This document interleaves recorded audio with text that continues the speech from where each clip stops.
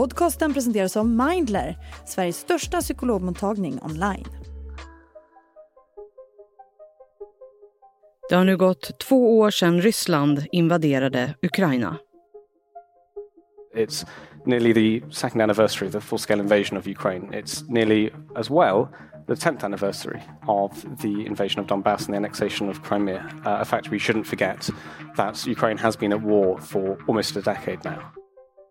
This month marks 2 years into Russia's invasion of Ukraine, and while many thought the fight would have been done and dusted in a few weeks, if not days, the Ukrainians proved otherwise.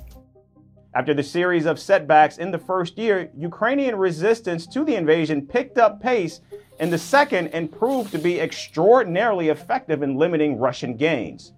Kiev has received political support, weaponry, and billions of dollars in aid from the West. Den 24 februari 2022 vaknade vi till beskedet att Putin skickat in sina ryska trupper i Ukraina och därmed var invasionen inledd. Det blev återigen krig i Europa. Ett krig som nu alltså pågått oförtröttligt i 2 års tid.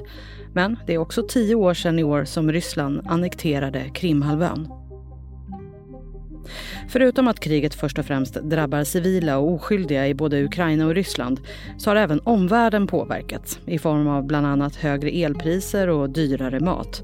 För Sverige har det också inneburit en lång process att försöka bli medlem i NATO efter över 200 år av alliansfrihet.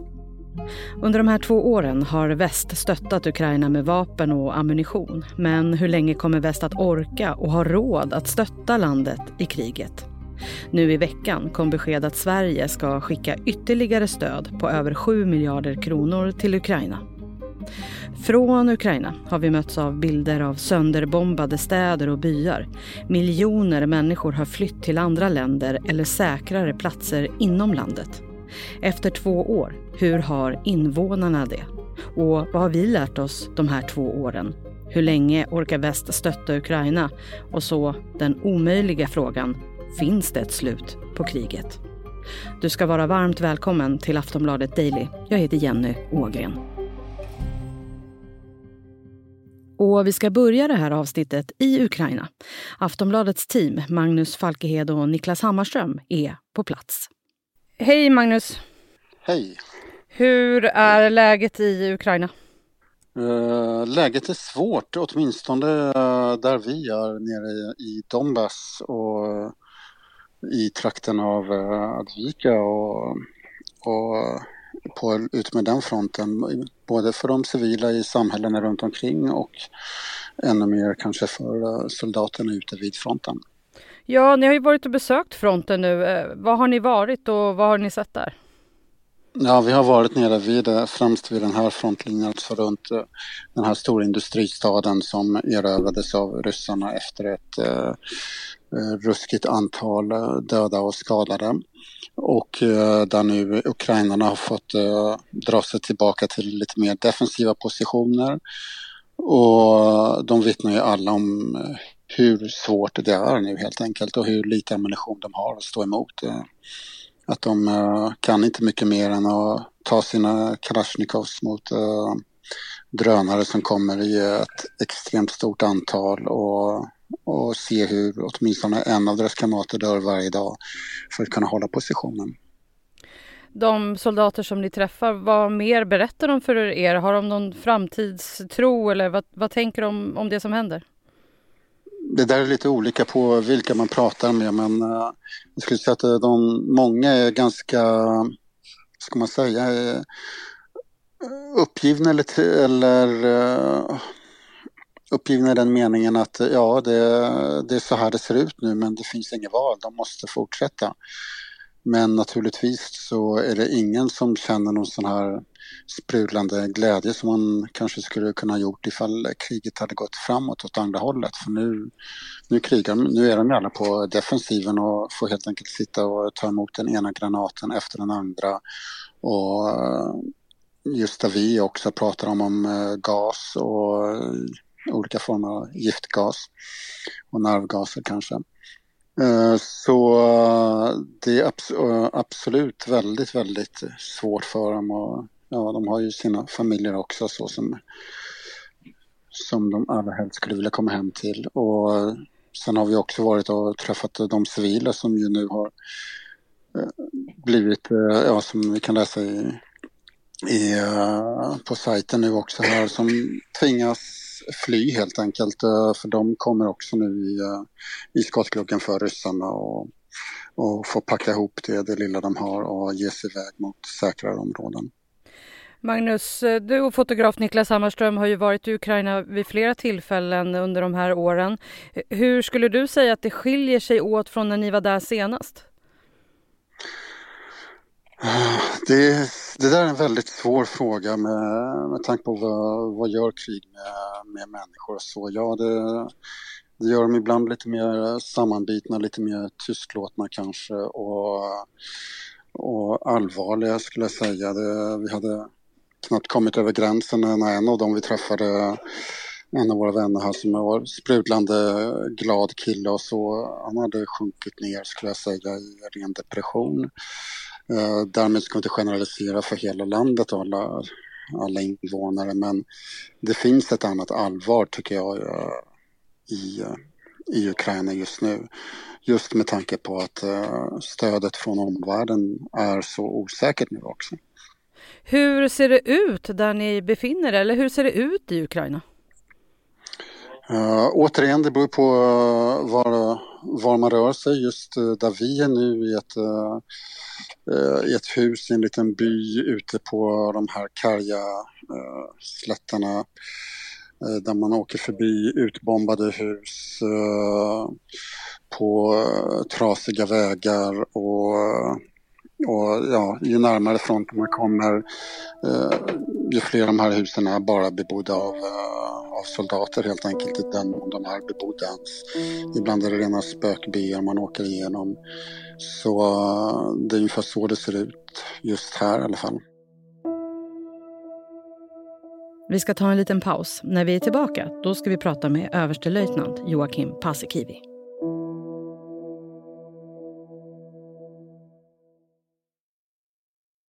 Ja, det har gått 2 år nu, men det är också 10 år sedan i år som Ryssland annekterade Krimhalvön. Och att kriget sedan väl bröt ut var något som det hade pratats om i flera månader innan. En av Dailys flitigaste gäster under de här åren har varit överstelöjtnant Joakim Paasikivi. Han får nu berätta hur han ser på kriget. Ja, men det är verkligen deprimerande och tragiskt att Ryssland fortsätter. Och Ryssland tror nu att det går bra trots att de den senaste månaden har förlorat kanske 15-20 000 stupade egna soldater för att ta Avdiivka, då en ort stor som en liten bruksort som när den fanns hade 30 000 invånare som nu inte finns kvar. Redan 2014 så annekterade ju Ryssland Krimhalvön. Vi vet att Ryssland är uthålligt. Vad var din känsla för 2 år sedan när det bröt ut? Inledningsvis så trodde jag att Ukraina inte skulle kunna stå emot särskilt länge.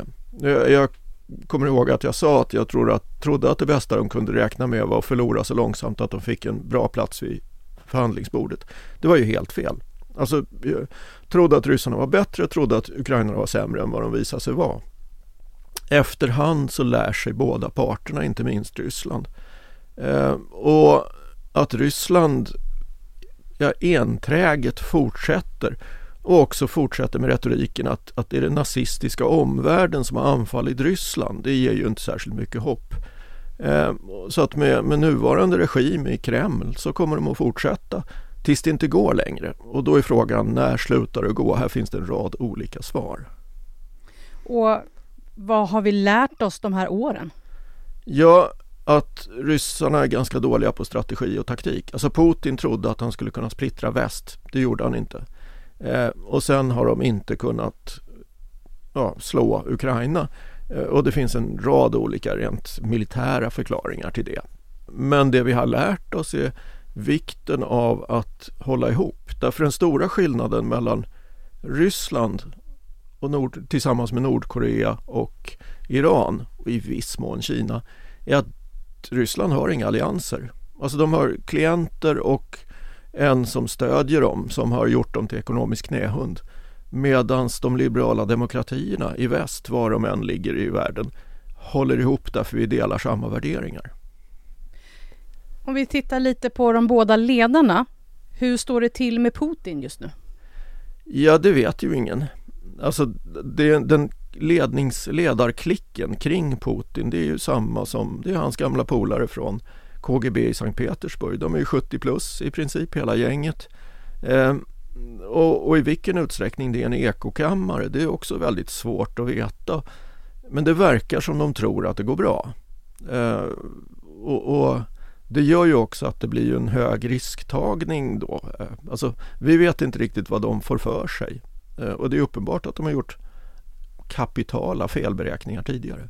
I början av kriget så var ju många oroliga att ryssarna skulle försöka döda Volodymyr Zelensky när kriget liksom bröt ut. Hur tycker du att han hanterar kriget? Ja, de försöker nog i viss mån fortfarande göra det. Om kanske än inte riktigt lika aktivt. Ja, så Zelensky har ju visat sig vara fantastiskt stark som klarar av det här. Man ser ju på honom, han är rätt sliten. Sen så görs det ju ett stort nummer i väst av att hans popularitetssiffror har dalat ner till 65% eller vad det var senast. Vilket i väst är anmärkningsvärt höga tal.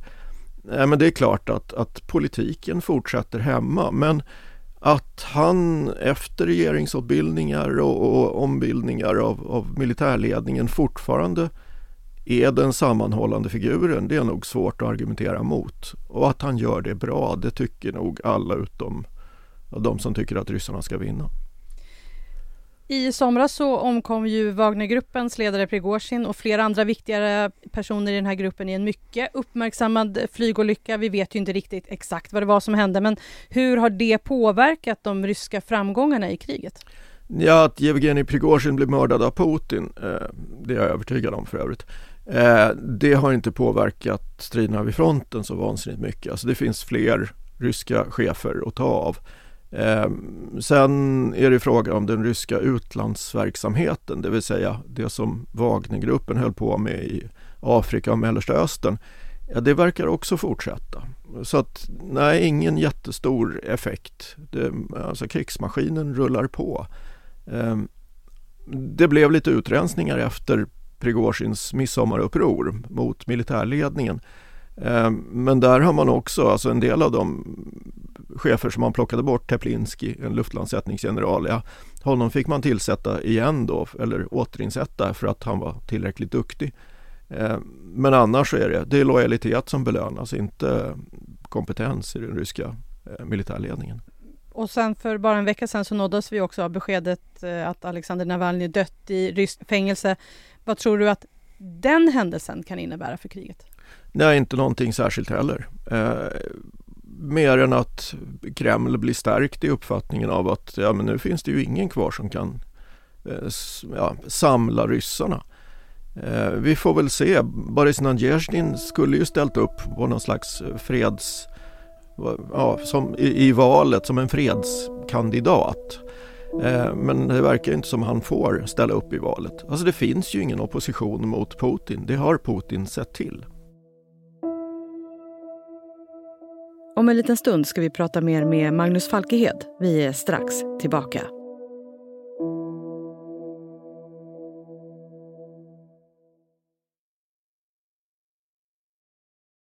Hur klarar sig folket i Ukraina? Hur fungerar deras vardag? Och känner de någon form av framtidstro? Vi ska tillbaka till Magnus Falkehed.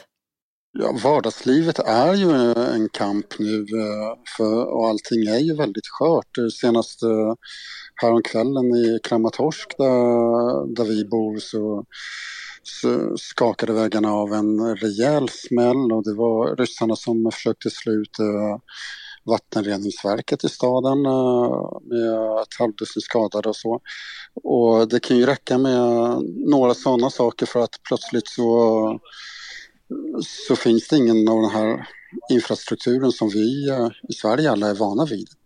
Och andra vi mötte här i ett litet samhälle närmare fronten också, ingen elektricitet kvar och folk har ju bunkrat med sin mat och så Det här är ett maratonlopp i lidande kan man säga. Är det ändå på något sätt som att de har vant sig vid att det är så här nu? Jag vet inte riktigt om man kan säga att man vänjer sig vid sånt här, men det skulle säga kanske den här uppgivenheten att man allt fler börjar inse att det finns inte så mycket val eller så mycket hopp. Många är väldigt ingen jag har träffat i alla fall tror på någon snabb seger här, utan många försöker så gott de kan ställa in sig på att det här kommer vara länge och de kommer kanske inte överleva för att se freden. Och det gäller även människor jag träffat som har tvingats fly från de nu ockuperade områdena, så som en man som sa att han inte alls trodde att han skulle få komma tillbaka och se sitt hus här i Donbass, och han hade sin fru i Sverige nu och naturligtvis han saknar henne, han saknar sin son som är skadad och handikappad sedan en attack, så naturligtvis har livet ändrats radikalt för många här.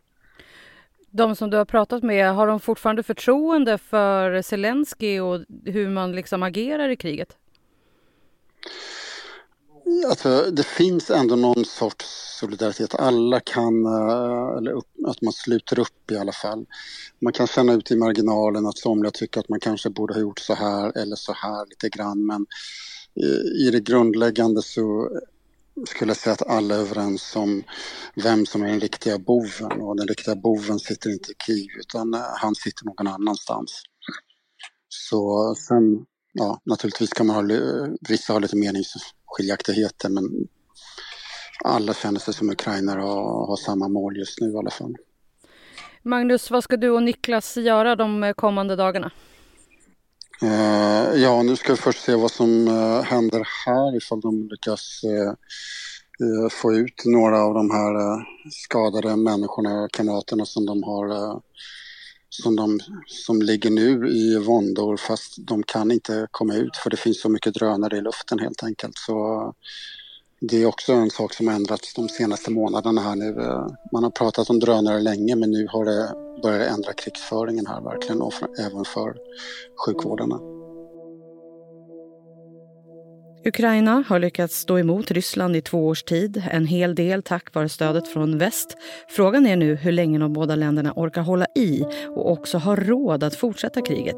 Vi ska prata med Joakim Paasikivi igen. Problemet med framtiden som jag brukar säga är att den inte har hänt än, och därför är det svårt att veta. Och då kan man ju titta, alltså den brittiska extremt väl ansedda tankesmedjan Royal United Services Institute, RUSI, har skrivit om det här. Och de säger att ryssarna kan med nuvarande inriktning hålla ut till 2026. Någonstans där. Och kan vi då bara ifrån väst stödja Ukraina så länge, ja, då kommer den ryska förmågan att gå ner. Det Ukraina gör samtidigt, som inte riktigt jag såg var med i den där beräkningen, det är att de har ju slagit mot rysk olje- och gasindustri i den utsträckning som det går. Alltså från Ostloga i Finska viken ner till Sochi på Svarta havet så har man med drönare slagit mot rysk oljeproduktion. Fortsätter man med det tillsammans med en del drönarangrepp mot rysk försvarsindustri, men också en rad oförklarliga inom citationstecken bränder inne i Ryssland, så kanske man kan påskynda det där. Men Ryssland har ju ställt om till en krigsekonomi. Det är ju inget annat som har någon prioritet. 30-40% av den ryska budgeten är hemlig. Och där kan man väl gissa att det inte är för att man vill satsa på vård, skola och omsorg.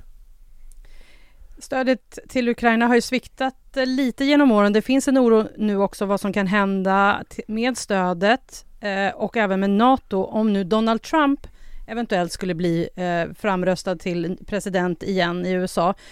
Vad tror du, hur avgörande är det här stödet för att Ukraina ska kunna fortsätta kriga mot Ryssland? Ja, men det amerikanska stödet är jätteviktigt, för de har vapen nu på ett sätt som Europa inte har. Alltså vi håller på att få fart på den europeiska försvarsindustrin, men amerikanerna har grejer som står i öknen i malpåse som de skulle kunna damma av. Och sen är det, jag menar, det är ju världens starkaste ekonomi. Det är klart att de har stora möjligheter om de bara vill. Frågan är då, kommer Trump att vilja? Det är omöjligt att veta.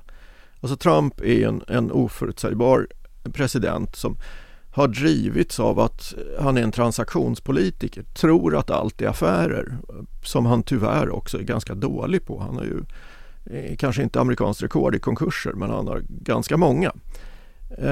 Så det är svårt att säga, men han verkar också ha en stark motvilja mot allianser. Och det är ju allianser som har gjort väst, de liberala demokratierna, starka tillsammans. Så det är oroväckande. Men det är väldigt svårt att säga, eftersom förra gången han var president, ja då fortsatte stödet till NATO. Alltså hans retorik var starkt negativ, men i praktiken så var det inte något mer än att vi insåg att vi kanske kollektivt i Europa ska se om vårt hus och förstärka vårt försvar. Vi får se helt enkelt om han blir vald eller inte. I den här veckan så kom ju beskedet att Sverige har beslutat för att stötta Ukraina med 7 nya miljarder. Vad tror du att det här beskedet innebär att det kommer just den här veckan? Nej, men det här är ytterligare en i raden av ganska bra besked till Ukraina. Alltså där vid säkerhetskonferensen i München, i samband med det så skrevs det också bilaterala avtal mellan Ukraina och Frankrike respektive Tyskland. Tidigare så har man skrivit ett liknande med Storbritannien. EU uttrycker starkt stöd, NATO som organisation uttrycker starkt stöd, så att det europeiska engagemanget verkar vara ganska obrutet, fast sen är vi kollektivt i Europa rätt kass på att sätta kraft bakom orden och bygga upp försvarsindustrin och vår egen förmåga. Men vi får se. Alltså Putin, hans strategiska idé är ju att vi ska tröttna, byta kanal och sluta stödja Ukraina, och då går det bra för Putin. Joakim, hur går det i kriget just nu? Just nu så går det vid fronten, eller längs den 100 mil långa fronten, så där för Ukraina. Man har ju förlorat Avdiivka. Det var ett tydligt nederlag, en seger för Ryssland. Även om den kom till väldigt högt pris för Ryssland, så ryssarna är beredda att ta det. Alltså de räknar inte egna soldaters liv särskilt högt. Ryssarna försöker trycka på många ställen, alltså uppe mot Kupiansk, upp i Luhansk mot ryska gränsen, Avdiivka, Bachmut-avsnittet mitt i Donbass. De byar som Svatovekremina som Ukraina befriade i somras i Zaporizjzja-regionen, och så försöker de trycka tillbaks de ukrainska marinsoldaterna som har grupperat i Krynky på den ryska sidan, den rysk-ockuperade sidan av Dnipro nere i Cherson. Jag tror inte att ryssarna får ett stort operativt genombrott, men Ukraina saknar artilleriammunition, och då dör fler ukrainare än vad som annars skulle vara fallet, helt enkelt. Det här är en svår fråga, men vad tror du, när blir det ett slut på kriget? Jag kan väl säga att jag tror inte att det blir något slut 2024. Det kanske blir ett slut 2025, men går det dåligt, och det betyder inte att det behöver gå dåligt för Ukraina, men går det dåligt, det vill säga att ingen av parterna får något möjlighet att fälla ett avgörande. Ukraina kan inte börja ta tillbaka sin terräng därför att vi inte har gett Ukraina tillräckligt mycket hjälp. Ja, då kan det hålla på väldigt länge. Men jag tror att 2025 kanske händer något, men knappast i år.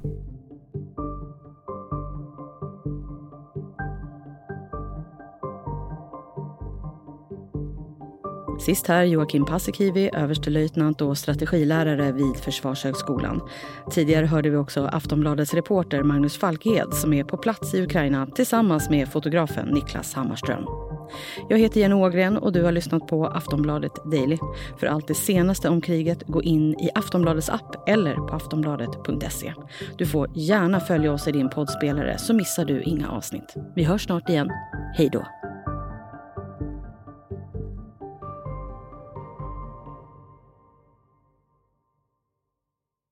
Du har lyssnat på en podcast från Aftonbladet. Ansvarig utgivare är Lena K. Samuelsson.